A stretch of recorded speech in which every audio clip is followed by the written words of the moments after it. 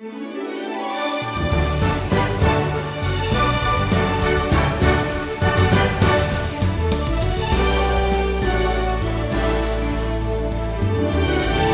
you ever met someone who clung to falsehood, even in the face of overwhelming truth? To those who love themselves and hate God, the truth is an uncomfortable obstacle. Many people would prefer to destroy the truth instead of embracing the truth. This means they must attempt to destroy Jesus Christ, who embodies the truth. For the religious leaders of Jesus' day, there was a literal attempt to destroy Jesus. Here's Stephen Davey with today's lesson. The well-known Scottish author and pastor George MacDonald once wrote back in the 1800s, "When someone argues for victory instead of truth, he can be sure of one ally, and that is the devil." Well, we're watching the opponents of Jesus right now mount an attack, and they're not interested in the truth. They're only interested in winning. And you can be sure their ally is the devil himself. Now, Jesus is just a few days away from his crucifixion, and he knows it. He entered Jerusalem on Sunday, and then on Monday we watched him drive those merchants and money changers out of the temple again. And now it's Tuesday morning, and Jesus has returned to teach here in the temple. This marks the beginning of a rather long day, and there are going to be a number of challenges from the religious leaders. I want to follow Matthew's account of this day here in chapter 21 and verse 23. When he entered the temple, the chief priests and the elders of the people came up to him as he was teaching and said, "By what authority are you doing these things, and who gave you this authority?" Well, they're just upset that he's teaching, so they want his credentials. They want to see his driver's license.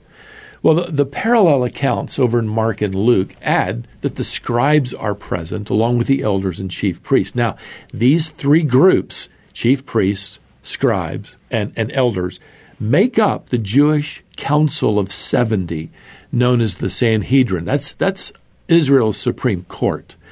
So this isn't some solitary policeman here. This is the entire court system tracking Jesus down, wanting to see his documents, so to speak. Well, the chief priests were among the party of the Sadducees, and the scribes were primarily Pharisees.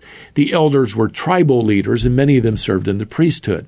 So these representatives of the Sanhedrin come up to Jesus and essentially ask him for his driver's license, so to speak. Who gave you the right, to drive around the temple precinct doing whatever you want to do?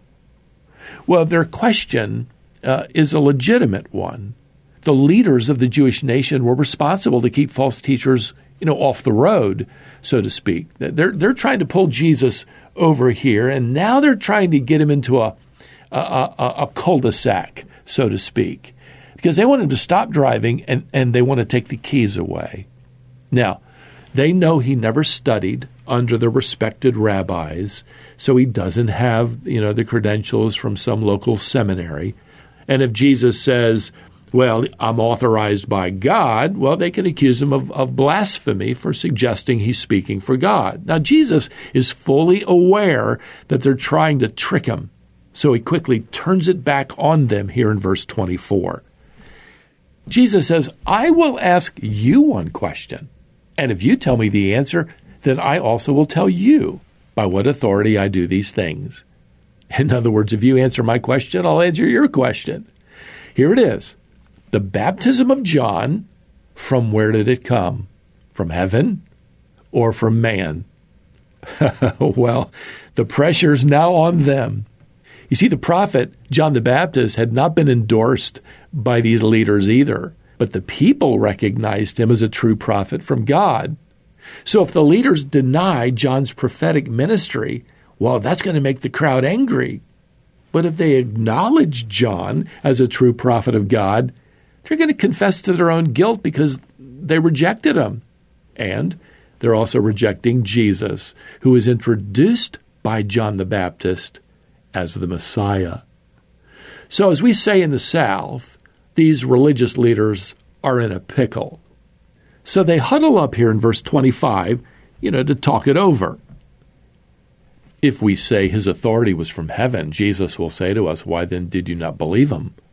But if we say from man, we're afraid of the crowd, for they all hold that John was a prophet. Well, the leaders break out of their little huddle, and they say to Jesus here in verse 27, we do not know. Well, they should have known, and the truth is, they did know. And they also knew who empowered Jesus. They just didn't want to give up their traditions and their sin and their power and their prestige and allow Jesus to rule over their lives. Well, with that, Jesus refuses to answer their question. And he knows they're not interested in the truth anyway. But now Jesus doesn't stop with that. He now delivers 3 parables that all relate to the religious leaders' rejection of him. The first parable begins here with verse 28. A man had 2 sons, and he went to the first and said, Son, go and work in the vineyard today. And he answered, I will not. But afterward he changed his mind and went. And he went to the other son and said the same, and he answered, I go, sir, but did not go. Well, when Jesus asks the crowd which of these 2 sons did his father's will, the hearers, they give the obvious answer here in verse 31, the first son. He refused at first, but regretted his words and then did what his father asked. The other son promised obedience, but he never followed through. Now, in case the religious leaders missed the point, Jesus says to them here in verse 31, Truly, I say to you, the tax collectors and the prostitutes go into the kingdom of God before you. Wow, this is a stunning rebuke.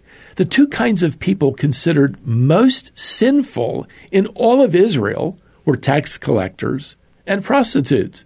And Jesus says here they're getting into the kingdom before the chief priests, scribes, and elders. And he goes on now in verse 32 to explain why. For John came to you in the way of righteousness, and you did not believe him. But the tax collectors and the prostitutes believed him. And even when you saw it, you did not afterward change your minds and believe him. Well, the meaning is obvious. Tax collectors and prostitutes confess their sin and believe the gospel of the Messiah preached by John the Baptist. But the religious leaders, well, Jesus says to them, you didn't think you had anything to repent of. You're not sinful. You're righteous. Well, let me tell you, the religious leaders are going to become even more hostile and aggressive in attacking Jesus because Jesus is becoming more pointed and convicting in exposing them. See, there are a lot of people out there on the street today who think that Jesus was this meek and mild little wallflower who couldn't help but get pushed around by people. Well, they haven't read very far into the gospel accounts, have they? Beloved, Jesus will tell them the truth so courageously and so forcefully that he will effectively lead them to do what he wants them to do here, and that is put him on a cross. If Jesus visited the average religious establishment today, they'd want to kill him as well.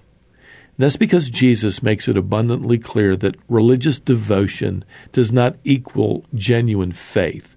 Religious traditions do not equal salvation. Some church, some cathedral, some mosque, some temple is not a doorway into heaven.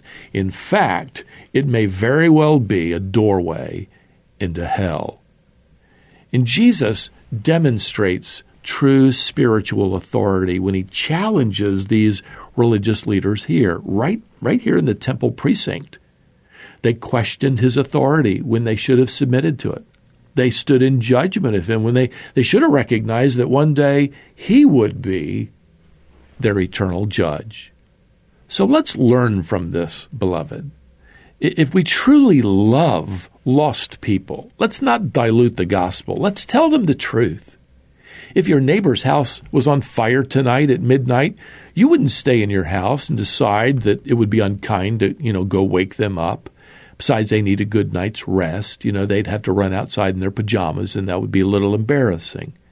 No, because you care about them, you're going to go over there and bang on their door, maybe even kick it down, and warn them to get out while they have time. So also, the most loving thing to do is tell others about sin and the coming judgment. These are truths that will rescue the people that God has placed in the traffic pattern of your lives. Let's be just as courageous as Jesus was. He's telling them the truth. He's telling them the truth in love because he loves them. Well, until next time, beloved, may the grace of the Lord Jesus Christ and the love of God and the fellowship of the Holy Spirit be with you all. Amen.